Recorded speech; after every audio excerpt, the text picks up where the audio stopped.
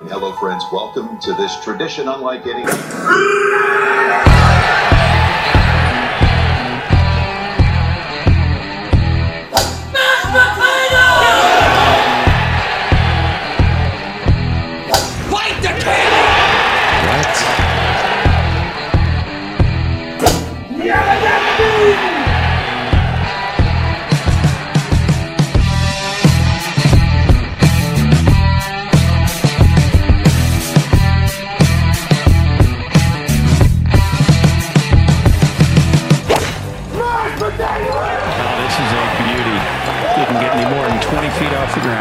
What was that, Chair? Did somebody scream mashed potatoes? That was mashed.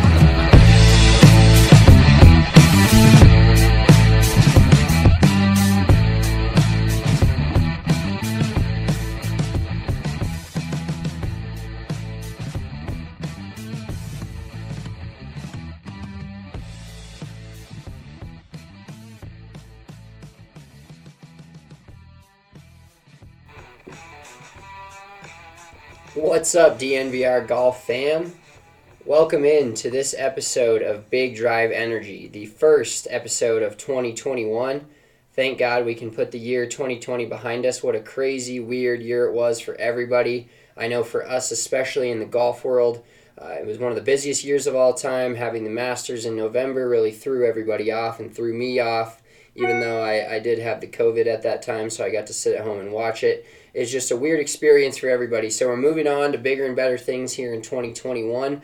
I am, of course, your co-host, Spencer Smith, a.k.a. at Big Drive Spence, here with my brother, my co-host, and the better golfer. I'll just start off 2021 saying that so I don't have to say it the rest of the year. Mitchell Smith, what's up, man? How you doing? I'm doing really well, not a whole lot of golf being played in Colorado right now, but we got the PGA Tour starting up again this week. Kind of a wraparound type season, so it's technically not the first tournament of the year. They're already stacking up FedEx Cup points for different guys and everything, but first tournament of the calendar year, and the Tournament of Champions is always a special one over in Hawaii. All the hula girl vibes, the music, it's so fun to be sitting in the snow listening to that and watching that, so I'm super excited about that. Oh yeah, I remember when we were in high school, this was always such a fun tournament to watch because it's middle of the winter, you can't golf. We had our putting green, our little makeshift putting green set up down in our basement, and would watch in Hawaii and at Kapalua, which is a great golf course, and just be able to feel like you're playing golf and feel like you're in part of the action, or at least getting to see part of the action because not a lot of live sports were on. At that point in the winter, it's daytime. You can watch something during the day that's still live, and that's what's great about golf. But before we get into actually talking about playing golf, and our main subject for the podcast today is going to be talking about some rules. We're going to have some funny rules, some crazy rules. We're going to talk about rules we hate, rules that changed in the last 2 years, give you guys a whole lowdown on some of the rules. So when you go into 2021, maybe you just started golfing last year and you want to learn some of the rules or know some of the craziest rules so you can have win some sort of a trivia game. We're going to have that all for you coming up. But first, I want to tell you about WGT Golf. It's the most popular golf game in the world and the official gaming partner of us at DNVR. We've already opened a 4th country club. So we had 3 full country clubs, 250 people apiece. So if you don't want to feel left out anymore of WGT, head on over to dnvrgolf.com and join that 4th country club. It's a blast. I play every weekend on my phone, especially now when we can't play real golf. I get the next best thing and can play any of the amazing courses. And I know we've played a few of the courses that are on the WGT website, and they're extremely realistic. So always fun to play. There's over 20 million players in the world, and you can play from anywhere. So you can play close to the hole, which is quick. We usually have our tournaments close to the hole. You can compete head-to-head with your country club, whichever one you're in, DNVR 1, 2, 3, or 4. And you can compete with other country clubs as well in clashes. So it's a lot of fun. Head over to dnvrgolf.com and download WGT today. All right. Rules. Getting into some of the rules. We're also going to give you guys our picks for this week and talk about Kapalua, of course, and the PGA Tour being back. So Let's start out with some of the rules. So I got a few things here and a few crazy rules that I've either came across in the rules book when I read it for PGA school, or just rules that we've come across as being professionals in the golf court at the golf course. So, but first I want to start out with something that's kind of funny and also just 100% truth at this point. Is other than guys like Bryson DeChambeau, and you can speak to this too because you're in the same boat as me, a lot of pros and a lot of players don't really know the rules that well. Oh, 100%. I definitely don't know that. I know all the basic hazard rules, things like that, but really my go-to is, especially in a tournament, I'm calling a rules official over 100% of the time. And even if you feel like you know the rule concretely, you want to make sure you execute it properly. And it's almost just a witness thing. Like I played in many qualifiers and things like that. And the only downside is you're holding up the group behind you, but you'd rather play it correctly and get the exact ruling from the rules official. And then if he's wrong, it's not on you.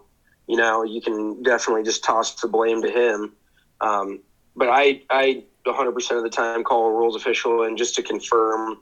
And I would say I know the general idea of most rules, but there's so many specifics that it just goes over my head. There's way too many things to memorize, and you can always kind of pick out that nerd in your group when they can tell you every rule exactly, and they're like, oh, that's this. It's like, holy shit, maybe you should work more on your golf swing than worrying about the rules. But yeah, I don't know that many rules. I know some that have personally happened to me unintentionally, obviously. Not trying to cheat or anything, but shit just happens, and it all happens so quickly, and you're like, did that shit just really happen? Or, for example, I've actually never done this, but hitting yourself with the ball in the bunker. That used to be a penalty. Is it not anymore, Spencer? I don't think it is. It is not anymore. No, that was actually one of the things that I was going to talk about when we get to, because there was a giant amount of rule changes going into 2019 that we've had for 2 years now. Kind of trying to speed up play, I think, was the goal of the USGA, which is the United States Golf Association, of course, that govern the ruling body of all the PGA Tour, all the events sanctioned that you play in, I play in, etc. But now... Oh, another thing we can get into also real quick is, not right now, but a little later, is what we prefer to have how we want the flag. Oh, yeah. Because I think... that's definitely a change of the rules. That's a hot topic of conversation. There's a lot of analytics and shit that come into it. So that you can kind of get our opinion on that also. That's always fun. Yeah, but hitting yourself or your equipment is no longer a penalty in general at all, provided it's not on purpose. Now, that's a whole nother can of worms that you can open constantly in the rule book, because I think there's probably... So just so you guys know, if you ever looked at rules of golf and decisions, the rules is a smallish book, but the rules and decisions of golf is actually like a 600-page book. And like we talked about earlier, we don't know it that well. I've literally taken tests on it and just kind of studied to the test and hoped that I could answer the exact questions they wanted me to answer, and I don't know the rules as well as I should. But the people that know the rules the best are those 70-year-old retired men's league presidents that do nothing but literally sit at home all day and watch golf on TV, read golf magazines, and read the rules book. And that shit does happen. There's these guys out there, and it's sometimes they can be helpful, but most of the time they're just fucking annoying. There's no other way around how annoying dudes like this are. Well, those are the guys that always end up volunteering for PGA Tour events because they think they know everything, and they're those guys who think they belong out there, and and anybody can know the rules. Anyone can memorize the rules if you still suck at golf. It is what it is. Yeah, exactly. And the rules of golf are so just random. Some of them are so random, and some of them just make not a lot of sense. And then some of them, it's you feel like like you said earlier, what the rule is, but you never want to be wrong, especially in our position as golf professionals. We give somebody a wrong ruling, it could end up costing them a golf tournament, and these these dudes, man, they take their Saturday fucking morning tournaments pretty serious. So you got to make sure you're on the right page there. And I always just check to the rule book before I answer anything, unless I'm like 110% sure. Even if I'm 99% sure, I still check that rules book because there's so many little weird things that can happen. And it seems like there's always like a variation of what they're telling us. Like we know the general rule well. And an interpretation too, which is bullshit. Exactly. Like two players in a group can interpret. I don't even know the correct term for that. Interpret. Okay, there we go. Two players in the group can interpret something happening a certain way, and then the other two in the other cart come in and they're like, no, this is what happened. So you're like, well, what the fuck actually happened? So that's another thing with getting into the rules is like some of the rules like we talked about are to the interpretation of did you do it on purpose or not, and that changes the way it's ruled half the time. Yeah, and another thing that bugged the shit out of me was, especially with high school golf, there was just certain kids you knew that were all stuck up that think they know everything and they're just a stickler on the rules.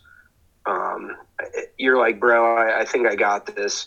And at the end of the day, it's the integrity of the game, but at the same time, you guys are like, no, it entered right here versus entered the hazard versus 5 yards back or whatever. It's just not even worth the headache with some guys. They literally will argue till they're blue in the face because it really does come down to some interpretations. It's not black and white, which is also bullshit.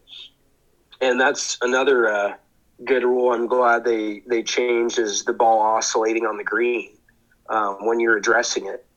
And there's interpretation to that too, but they did change that, and I'm sure Spencer wanted to get into that too. But basically the rule was if you're addressing the ball, so if your putter is set behind the ball, like you're ready to putt, if you're addressing it and the ball moves, even if you don't touch it, it used to be a penalty on you, which is absolute bullshit. That's a horrible rule. And they used to call in PGA Tour events. You get a windy day and the ball's oscillating and it's a fucking shit show out there. There's dudes everywhere like, I think my ball just moved. And then they got to call a rules official over. And then you're standing there for 15 minutes. It's like, dude, if you didn't touch it and it moved, it's not your fault.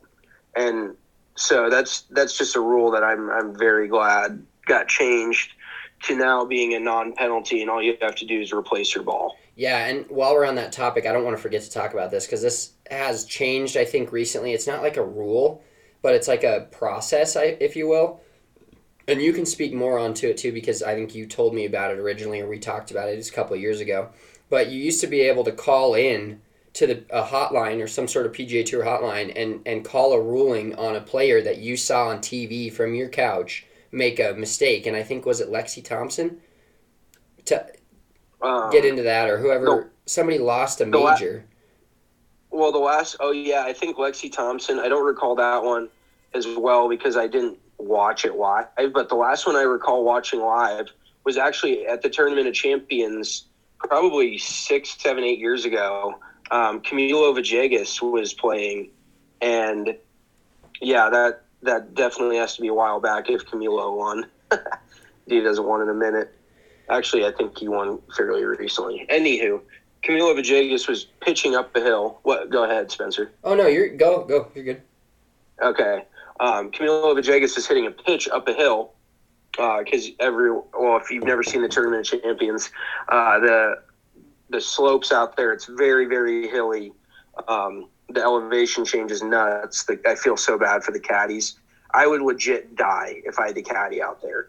Like, they should give the caddies golf carts because it is that insane how much elevation change and everything there is. But anyways, he's pitching straight up this hill, basically. It's like probably got a 20-yard pitch, and it's about 10 yards uphill, like straight up the hill. And so he chips it or pitches it. God bless America. I'm sorry. It's a pitch. He pitches it into the back of the hill, and he's trying to scoot it up there. And it hits the slope, and doesn't get up there and starts rolling back down towards him. So what he did was he had taken a divot when he hit the shot, and the dirt flew into his line, or straight in front of him, basically. And the kind of grass over there, it's kind of like clotted grass, so it kind of just came out like clumps of dirt. And so when the ball's still rolling back towards him, he walks up and flips the grass out of the way, his divot that he had just taken that was in front of his ball, or Venn ball. And lo and behold, that's technically a penalty, and he got called on it. And then the whole thing remains as what's even more bullshit is signing the wrong scorecard, because he obviously didn't know that was a penalty. So he took a certain score on that hole, and it wasn't called in till later. So he finished his round, signed a scorecard with that score on the scorecard, and then somebody called in, told the PGA Tour rules officials, and he ended up getting DQ'd because he signed the wrong scorecard, because he did not technically make that. Say he made a 5. He didn't make 5. He made 6 or 7 because it was a penalty. And real quick, can you imagine if the NFL, the NBA, anyone else had like a rules official, like if you could call in? I would be calling every week saying that was holding against fucking Von Miller every week. Oh, yeah. There's 10 plays again. You know what I mean? So it's just bullshit that at any point, I mean, thank God that's over, but that the viewer can call in and tell a penalty, or tell the PGA Tour that somebody committed a penalty. You know, if they didn't catch it, then it didn't happen. And I'm not encouraging cheating, but there's certain rules, like we were just saying, nobody knows. We don't know that. And some fucking tryhard on his couch, probably 12 beers deep, calls the PGA Tour after Camilo Villegas gets done with that and goes, oh, no, blah, blah, blah. And that's just, I think that's bullshit, long story short. So. Well, and the one I was talking about, it was Lexi Thompson. It was in a major, and this is in 2017, but she marked her ball on the right side of the ball with her marker. And then when she put her ball back down, she put her ball mark on the left side of the ball marker instead of back to the right side. And somebody called that in, and she literally lost an LPGA major because somebody called that ruling in on her. Okay, I do remember that. And it's not like honestly, straight up cheating. Like, if you're straight up cheating, like Patrick reading it, I get it. You know, like, if you're straight up cheating, somebody should be able to call you out, or you shouldn't win on that. But if you're losing a tournament because of a little mistake like that had literally no effect on what actually happened. Yes, it was a breach of the rules, but it was so small that no one there in the actual moment called you on it, then there shouldn't be able to be some, like you said, try hard on his couch with the rules book, jerking off to it, calling in and ruining, basically changing your life essentially for some of these players. Yeah, 100%. That's a big, hefty payday that's involved there with Lexi Thompson. And there is certain players you'll see, your buddies have done it a million times. They mark their ball, and then they put the ball back down like 2 or 3 inches in front of their mark, and then we've all been there. You know, you fucking skirt the rules a little bit, especially when you're younger, because kids have integrity, but when you're a child, you just want to win. You'll do whatever it takes to win. You don't care. You're like, I gotta admit, I think we've all cheated at some point. Not necessarily like blatantly cheated, but we've all tried to give ourselves a little bit of an advantage. Especially me when I was younger. I don't fuck around with that anymore. But all of our buddies, you know, when you're going out for a casual round with your friends, everybody's doing what they can to get that extra little leg up. There's no doubt. Oh, always, exactly. And so some other little funny rules that when I was kind of doing some research and looking into some things and some decisions that have happened. There, Rule 12-2 in the rule book. So if you guys want to get really into this, start checking the rule book. This is one reason to always mark your ball. We're going to talk about this we actually have a golf turn Tuesday about this. Just a few other little things, but always mark your ball with something, because if you and your buddy are both playing and you both hit a title, and this is, of course, in a tournament, if you're just dicking around having a good time, which most of you should be, all these rules, we're telling you them to kind of try to be funny. You don't have to follow all of them. Please don't feel like that, because that takes people away from golf, and that's why people think golf is such a stuffy-ass sport, which we're trying to get away from. So when we say this, take this with a grain of salt. But basically, if you're in a tournament and you're both playing a red Titleist Pro V1X1 and you hit it into the bunker and you can't identify which one is which and you're both in the bunker, you have to go back and re-hit from the spot you just did, because you can't identify which ball is yours. So that's a reason to always mark your ball, put something on it. I always put like "you suck" on it after I make a few bogeys. I start with a smiley face, and it slowly goes down and gets worse and worse and worse. But make sure you mark your ball always. Another funny decision. Oh wait, can I piggyback on yours real quick? Yeah. I think one of my least favorite rules, and it just doesn't make any sense, is it's called the one ball rule. And some people may have never heard of it because it's actually still a thing, but it is the stupidest fucking rule I have ever dealt with in my life. So for those of you who don't know, basically it means if you start, and this is like AJGA tournaments, real stuffy ass shit, certain qualifiers I played in, I can't even put it into words how stupid it is. You have to play the exact same ball all the way through your round. So if you start with a Titleist Pro V1, if you lose a dozen balls, you better have a dozen Pro V1s in that bag, because you cannot switch balls. And I remember vividly, like it was yesterday, my first varsity tournament ever. We played at Highland Hills up in Westminster. I was a freshman, and I wasn't very good at golf at the time. Like I was frankly dog shit. I shot a 113 that day, and I took a 17 on, I think, the 15th or 16th hole. I think I cried afterwards, but that's neither here nor there. But I lost so many balls. I think I lost close to a dozen balls that day. There's a bunch of fescue, a bunch of water. I was so unprepared. My golf swing was just it was a fucking travesty. And I remember by like the sixth hole, I had these ram balls in my bag. I swear to God, they probably weren't even circular. They were like fucking oblong.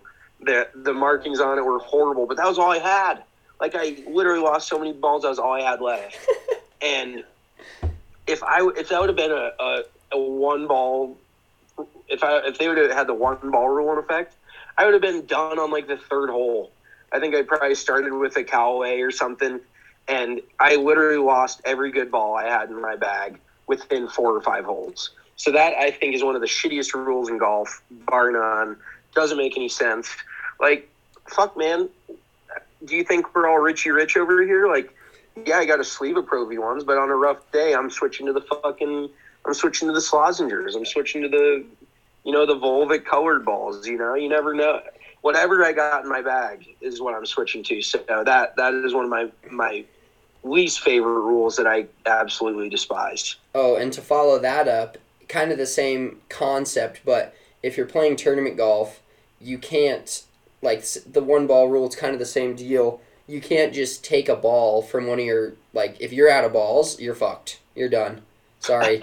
And I remember in college, I was playing in a tournament with fucking Mike Gardner, and he was playing like shit, but he ran out of balls in like the 6th hole, and he just fucking walked into the clubhouse, dude. He was like so happy. He's like, and we were like, didn't care, we're like, dude, you're playing like shit. You just want, enjoy the day, be out here with us, finish the tournament. He's like, fuck that, dude. He's like, nope, can't take any more balls, can't take any of your balls. That's against the rules. I got to go in. And so he just left, and it's like an hour. John Daly legitimately did that in a tournament. He was so pissed off, he hit like 16 straight balls in the water and walked off. Because, I mean, in those tour bags, the players don't give a shit how many balls a caddy has to carry. You could throw fucking 2 dozen in there. Well, Daly had, I think, 16. And he tin cupped literally it. Just aimed right in the middle of the pond with an iron and just drop, hit the ball in the water, drop, hit the ball in the water. And then he just walked off. And there's some chicken shit ways to get out of tournaments too. Another real quick story from high school golf. my senior year, I was top 5 in the state. I was a really good player, but I couldn't cope with not playing well. Like, if I started the round off poorly, not trying to toot my own horn here, it's not that impressive, but my scoring average was less than a stroke over par, so I was like 72.6 or 8, whatever. Whoa, dude, put your dick away. I said, whoa, dude, put your dick away. Sorry, I'm not trying to flex on anyone, but low-key flex, Massive hog hanging out. But I just could not handle playing like shit. Like, I wasn't old enough. I wasn't mature enough to handle playing poorly. So we were playing out in bumfuck Egypt, like out on the eastern plains of Colorado, and I was like on the 4th. I think we were in like I got moved to a really weird division in my last year of high school, so we played all these eastern slope teams. I was out near Fort Morgan or Brush or fuck knows where. I don't know. I fell asleep and woke up, and we were out in the middle of Kansas. But so we get out there, and I think I'm like 2 or 3 over through like 4 holes, and I'm full panic mode. Like, I'm shitting myself. And I hit a drive left, and I am not shitting you. This is the kind of course it was. There was gopher hole. There was fucking varmints on the golf course. There was gopher holes. There was like plague-ridden fucking, what are those things called? I'm drawing a blank here. Prairie dogs. Prairie dogs. Yeah, the course was infested with prairie dogs. Like, you leave the fairway and it's just prairie dog holes. So I'm walking over into the prairie dog area, just pissed at myself, like super angry. And I step in one and I like tweak my ankle. It wasn't a bad tweak, but I just tweaked my ankle. And it was like the judge, oh, it's broken. Like, I literally like hit the deck, fucking in the dirt on the ground. I was like, I'm out. Like, I just fucking withdrew from the tournament. I was like, Coach, bring the cart. I had to fucking get out of there, dude. It was rough. So yeah, and then I literally spent the rest of the tournament with everyone else out there on the putting green, just practicing my putting. Like, I was fine. I just couldn't be out there anymore. So I definitely bitched out on that one. I'm sorry to digress a little bit, but that story was too good to not tell, because it was 100% like I could have kept playing and I just didn't want to. Oh yeah, that's the Tiger Woods, dude. Anytime he starts getting like this year in the Masters was a very he's been the greatest golfer for the last 20 years in the world, but when he starts playing like shit, it's immediately like, he starts grabbing his back and shit, no matter how healthy he's feeling. And then this year he made that like 12 on 12 or 10 on 12, and then he went and made 6 straight birdies to finish the tournament. So I was proud of that little growth by Tiger Woods. Yeah, I mean, literally with golf, you're never too old to grow and to like learn something new or find something within yourself. Because even now, I mean, we've got a bunch of buddies who I've gotten to the point where I really don't care how well I play, because I'm not playing unless I'm playing for serious money or whatever. But we have friends who, even at our age, will legitimately just quit a round if they're not playing well. And it's like, especially if I paid for that fucking round, I am playing every single hole. I am hitting every single shot. I am, there's no stopping me.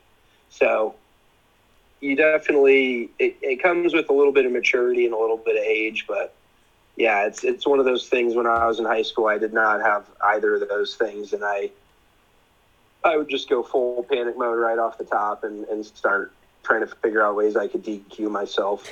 Oh, here's one other funny story.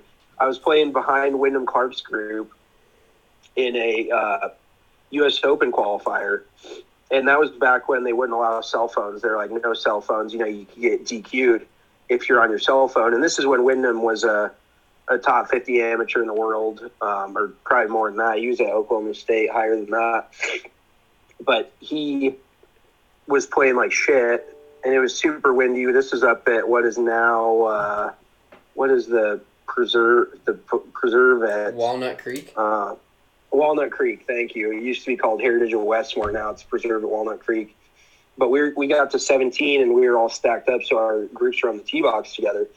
And he's just laying on the ground with his phone above like his, like how you lay in bed with your phone, Yeah. like staring at your phone above your face. He's just blatantly like trying to get DQ'd. He's like, can somebody please see me so I can get fucking kicked out of this tournament because I'm not qualifying anyway, and I'd rather not have to post the score. So he ended up finishing the tournament, but I just thought it was hilarious because everyone, like pull their cell phone out and kind of look at it a little low key. He was just fucking laying there, like laying on the tee box with the cell phone above his face. I was dying. That's outstanding. A couple little more quirky rules I'll get to here and get your thoughts on these. So this is a USA Decision 14-3/12.5. You're not allowed to place a water bottle on the green because it's determined to be a level for the slope of the green. I actually just found out about that like a few months ago, and that is fucking nuts. Like, if you're smart enough to do that, then more power to you, because I never thought of that in my years of playing golf. I never even crossed my mind. Yeah, like, and it's... Now I want to just do it in a fuck around round, like bring a blender bottle out there and just kind of like set it down next to the hole and see what happens. And and then set it down like on my line and see like if you can get a reading from that. But that's wild. If somebody actually tried to do that, like that would just be one of those rules where nobody would really intentionally try to do that, but somebody would call them for like, oh, it's a hot day, they're thirsty, they're bringing their water bottle out on the green, and then they set it down to putt, and somebody's like, nah, penalty, you're fucked. Yeah, that's a little ridiculous. I would never call someone on that unless I knew they were intentionally. There's some people that you're like, I know they're trying to pull something over on me, but the people who have no clue, I couldn't care less. Like, I mean, if you're up on the green for more than 5 minutes, I'm definitely bringing my cocktail with me. You're not going to leave it in the cart and let it get hot, so you bring it with you. I'm going to set it down on the green. I don't even think, I'm not like, oh, what degree is the water laying in or not water, more like vodka, but what degree is the vodka tilting in my cup, trying to give me a read? Like, come on, that's weak shit. Oh, yeah. And then, so another quirky rule, Decision 14/2-3. If your club head falls off in your backswing and you whiff the ball, there's no penalty. But if your club head falls off in the downswing, it counts as a stroke. So fucking figure that one out. Once again, yeah, how do you determine that? Like, somebody in your group's like, oh, 100%, yeah, that happened in your downswing. Like, oh, that was in transition. So what is that's bullshit. That I've never seen that. That's kind of a reach there. I mean, I guess they got to have rules for everything, but who thinks of that shit? Well, that's the thing is, like, how do you think of these things? So here's another one for you. It's called the clubhouse rule. If you hit a shot that ends up in the clubhouse and the clubhouse is in play, you're allowed to open a door or a window to play your next shot. Wow, I did not know that either. What kind of fucked up rule? Like, who thinks of this? Yeah, that whoever's getting paid to do this shit, the USGA's got too much money. Qualifiers cost $250 for a reason, because they're fucking paying everyone and their mom to come up with these crazy ass rules about everything. Well, and one thing I think is nuts is and it's not necessarily a rule or a non-rule, but all the drops that you can get from hospitality tents. Like, literally the PGA Tour is easier for that reason. And don't get me wrong, like, God forbid, I'm not saying the PGA Tour is easy, like, don't crucify me. But these guys, there's a hole, for perfect example, there's a hole down at TPC Austin, I want to say, where they play the Dell Match Play.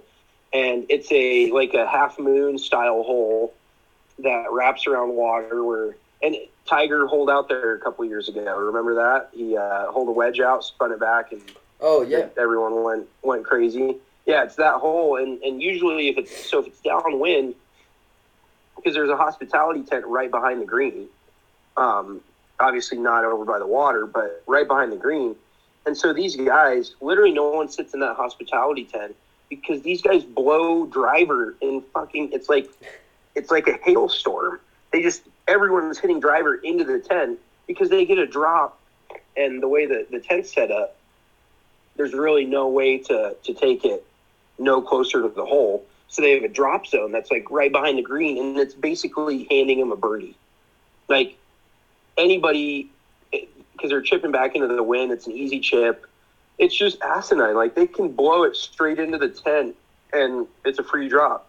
And then you've seen other instances where there's a guy on the European Tour a few years back that he was hitting his approach shot on 18 as a par 5. I think this is over in like Italy or Switzerland, one of the two.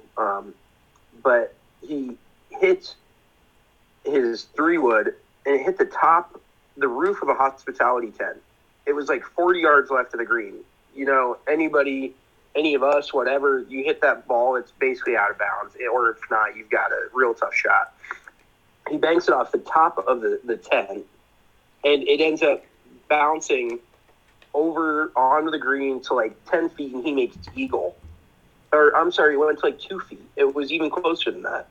And he ends up winning the golf tournament because of that. Like, and I know everyone gets lucky bounces, but hospitality tents are fucking questionable to me at best. Like, you should not get an easy... Same with Torrey Pines. I mean, behind the 18th green, guys blow it behind that green, right over it. You know, it's par 5. They just hit it over the green. And if that pin's in the front, I mean, front left, you know, the Sunday pin's not great. But any other pin, you've got a free drop and a great look. Like, that's bullshit to me. I hate that.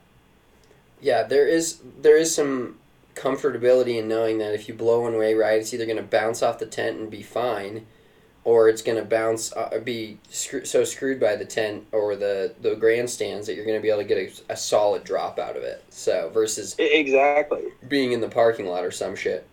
Another interesting rule here. So loose impediments, you know, rocks, shit, other things like that. They've actually said this in the rule book. A half-eaten apple is considered a loose impediment, but if your ball is somehow lodged in a piece of fruit, you must play it as it lies or take it unplayable. So basically it's saying, like, if an orange or an apple falls from a tree and your ball's next to it, it's a loose impediment. But if your ball somehow lodges in it, I would love to see if this has actually ever happened. But basically that ball is considered, you have to play it as it lies. So you may be taking an apple shot, somewhat like the pumpkin shots we took, blasting through an apple and then hitting your ball. Another one, so if you hit a ball into a cactus, this is something for Arizona. I'll be heading down there at the end of the month. I'm sure you're going to make your way down at some point this winter before we get busy again. But you can cover yourself with your towel, like if you have shorts on and you're hitting it from a cactus, but you can't cover the cactus with a towel. So if you have to cover yourself as your leg, like with a cactus with a towel, versus covering the cactus with a towel and then standing on the cactus. I guess that does make sense because you can put clothes on or whatever throughout the round, but you can't change an outside agency. Here's another good story. So Uncle Tim Rusk, who we had on a few months back on the pod, on one of his Joey golf trips, they were down in Cabo, and he was just sweating his ass off. Like, it was super hot. He was running through the Gold Bond like it was fucking water. He was, like, chafing everywhere. I mean, a little too much info, but he literally could not hold on to the golf club. He threw one of his clubs into a canyon unintentionally. It was on his follow-through, and it was so slick that he just let go and threw it into the fucking, like, he had to pay some caddy a bunch of money to run down and grab his 8-iron or whatever, because it just flew straight out of his hand because his hands were so slick. So then he started gripping the club with the towel. Like, he was literally hitting shots he would put the towel around the grip and then grip it because he could not hold on to the club. And I think that's another rule that's not legal either. You can't do that, especially in, like, rain and shit like that. But I just thought that was hilarious. Like, I can only imagine the scene that took place with him letting go of the club and then him gripping the club with the towel. Just an all-around shit show, really. All right, before we move on and talk about the Century Tournament of Champions this weekend and give you guys our DraftKings picks for the tournament and make you guys some money like we've done in the past couple years, or the past couple golf tournaments years that we've only been doing this a couple months. So it was last year. Last year I did hit a winner, and we did hit our boy Cam Smith with the Masters pick. But we'll go over just a few quick changes to the rules that happened recently, mostly for pace of play issues, but a couple things, and I'll just run through them real quick, and you can talk as we go. But dropping has changed from the shoulder to the knee. That's a lot better in my opinion. Just makes it a lot easier. Sometimes you have to drop 3 and 4 times because of dropping from your shoulder creates momentum down on the ball. So it just makes it easier to drop from your knee. Hitting yourself, like we talked about earlier, is no longer a penalty, or your equipment, as long as it's not deemed to be on purpose. You can remove loose impediments in a hazard. I wonder, what are your thoughts on that? I think it's a lot easier, and I like the idea of it, but at the same time, I don't know how I feel about when you hit a ball into a hazard, now called a penalty area, not a hazard anymore. That was stated in the rules last year, but I think it is kind of crazy, like when I go into a red hazard now, which I find myself in quite often, but I can move like a tree or move like a branch. You used to be not even able to touch, like you couldn't even touch your club down to the ground and figure out what was going on. You had to just make a swing at the ball. Oh yeah, I think that's pretty weird, and I think it was more just because we grew up with a hazard's a hazard. You can't touch shit in that hazard. You know what I mean? That's just not something you can do. But actually, when another quick story, when I was coaching our high school golf team, we had a tournament out of Spring Valley, and if you've played the Valley of Fun, hole number 12, there's a hazard all up the left. It's just fescue, native area. It's not like water or anything. But Caden just pull hooked one. Shout out our boy Caden. Just pull hooked one right into the tree. It ended up in the hazard. We could hardly find it. And it ended up between 3 old dead trees. And they were dusty and covered in bugs and shit. And I was like, oh God, I don't get paid enough for this. But I literally I was moving full on tree, the trunks of trees that were dead. They were probably 10 feet long. And he ended up, I think his mom still has the picture because they were following us. He was straddling a tree branch, and I basically clubbed him perfectly, and he got it out of there and had a great look at the green. I was like, I should be caddying on the PGA Tour. But yeah, you can basically move. And one of the more famous ones is when Tiger, it wasn't a hazard, but when Tiger moved or had those guys down at the Waste Management Phoenix Open, had to move that huge boulder. Do you remember that? That's he got one of the 12 most spectators. Famous. Yeah, he got all these spectators to move that rock for him. So that is a thing, moving that loose impediment, no matter how big the rock is. If you play at Fossil Trace, there's some rocks that you cannot move. They're just fucking in the ground for millions of years. But yeah, that is a thing. I don't necessarily know how I feel about moving loose impediments and hazards. I just feel like a hazard should be a hazard, but it's called a penalty area, mind you. Oh, okay, yeah. See, I'm not really up with the times here. Yeah, one of the things that I think is actually the best rule change in my mind, because this is just a ridiculous interpretation based on your group, but now you can move a ball. I mean, you can fix anything on a green, damage-wise. That was the craziest shit to me in the world, where it's oh, this is a spike mark, you can't fix it. But it's a divot or a ball mark, you can fix it. Fuck that. That was the worst rule.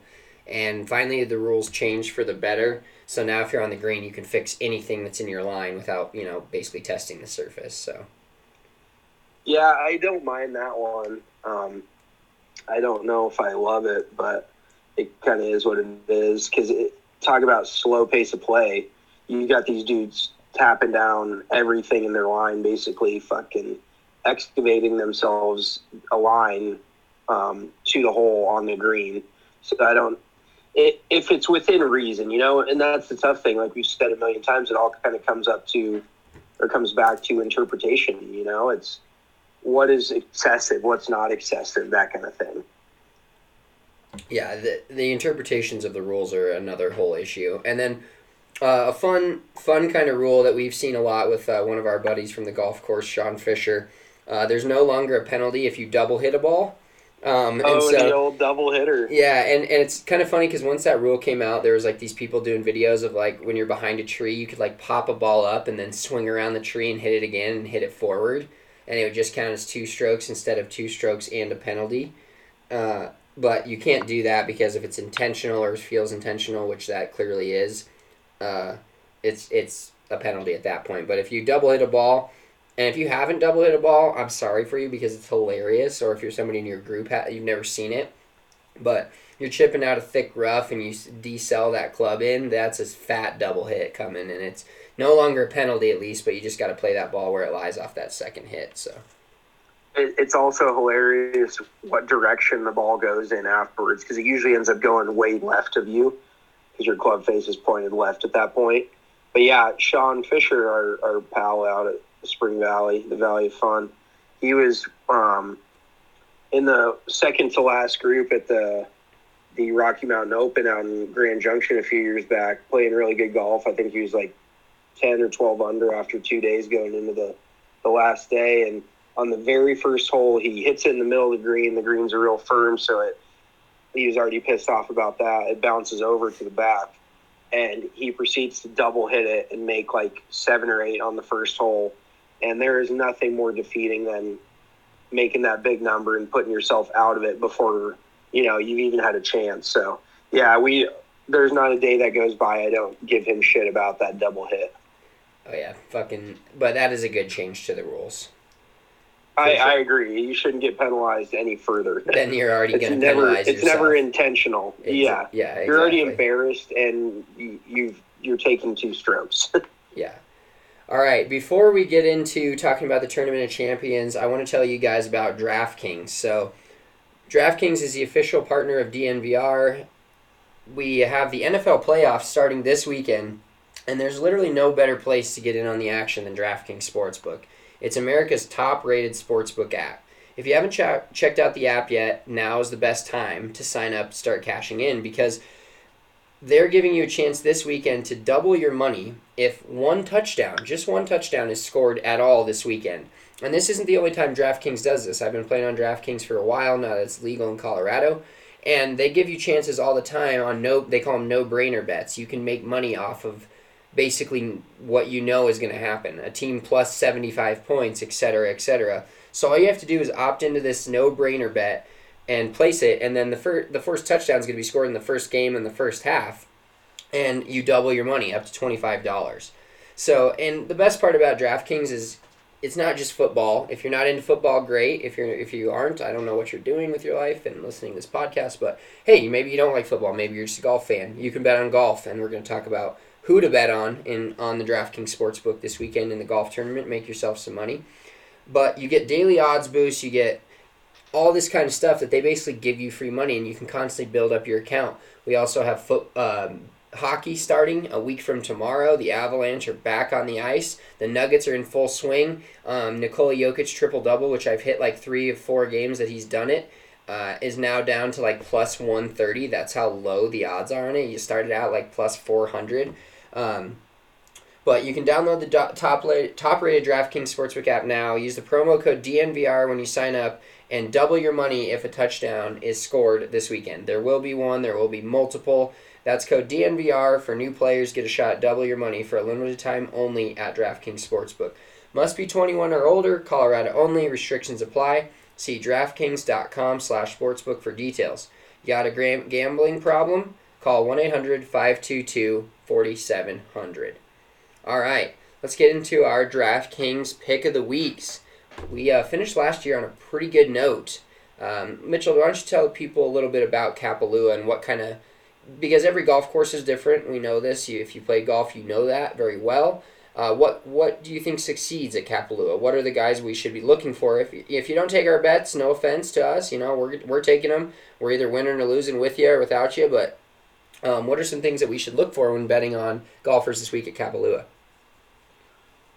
So generally speaking, a little background on Kapalua. It plays close to 7,400 yards, and it is the only par 73 on tour that they play all year. So it is a par 73. There's, I want to say, 7 5s and 6 6 fours and 5 threes. I want to say that's correct, but there is a lot of kind of different winners that come out of this. Honestly, there's not really a trend to follow because a lot of it has to do with the wind. It always is windy over in Hawaii. We know that firsthand. We both played golf in Hawaii, no big deal.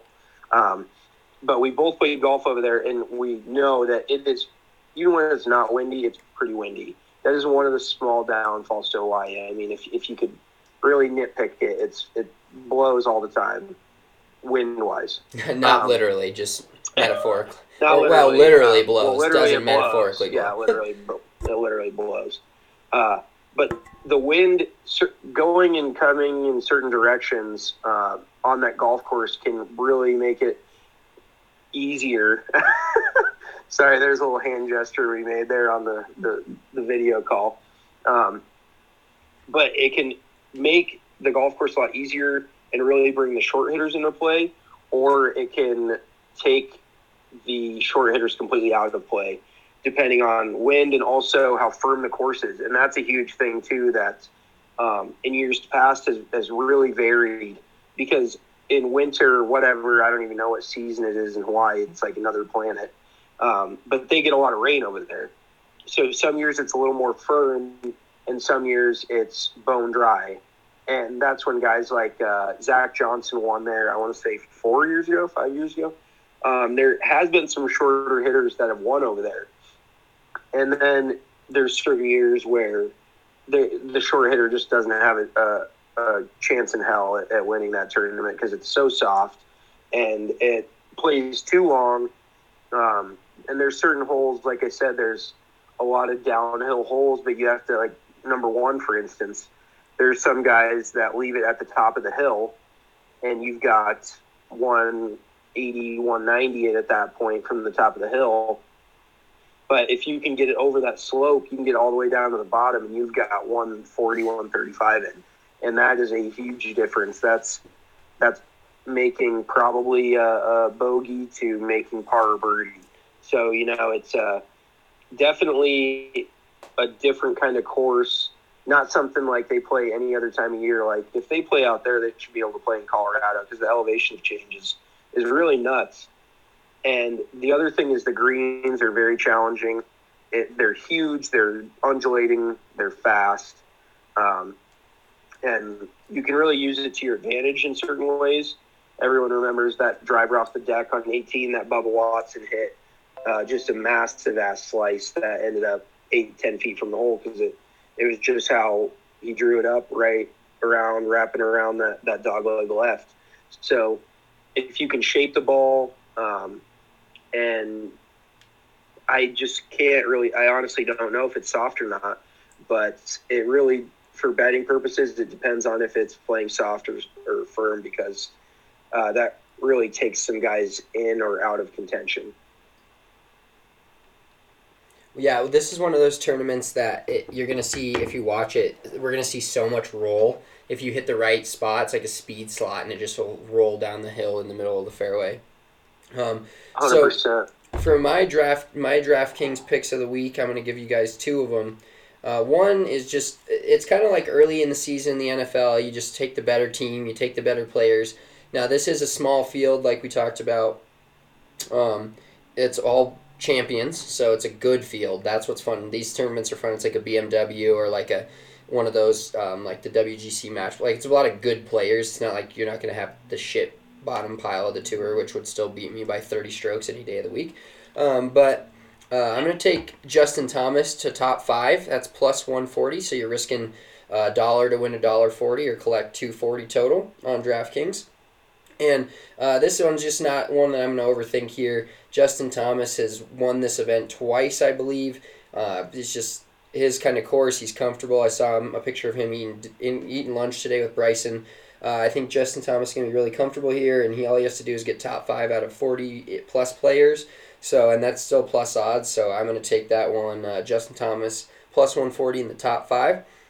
And I'm going to give you guys a little bit of a long shot bet.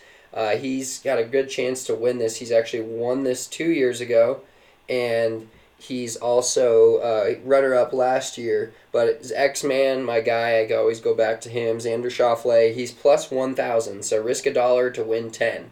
Risk 10 to win 100, so that's what I did. I risked $10, I win 100 net, and I gain 110 total, or 100 net and 110 total gross if X-Man, Xander Schauffele wins, and he always shows up big in big tournaments. I've said that before, but this is another one of those with a lot of champions, and I feel like X-Man's going to win this week. Those are a couple of solid picks. I like both of those.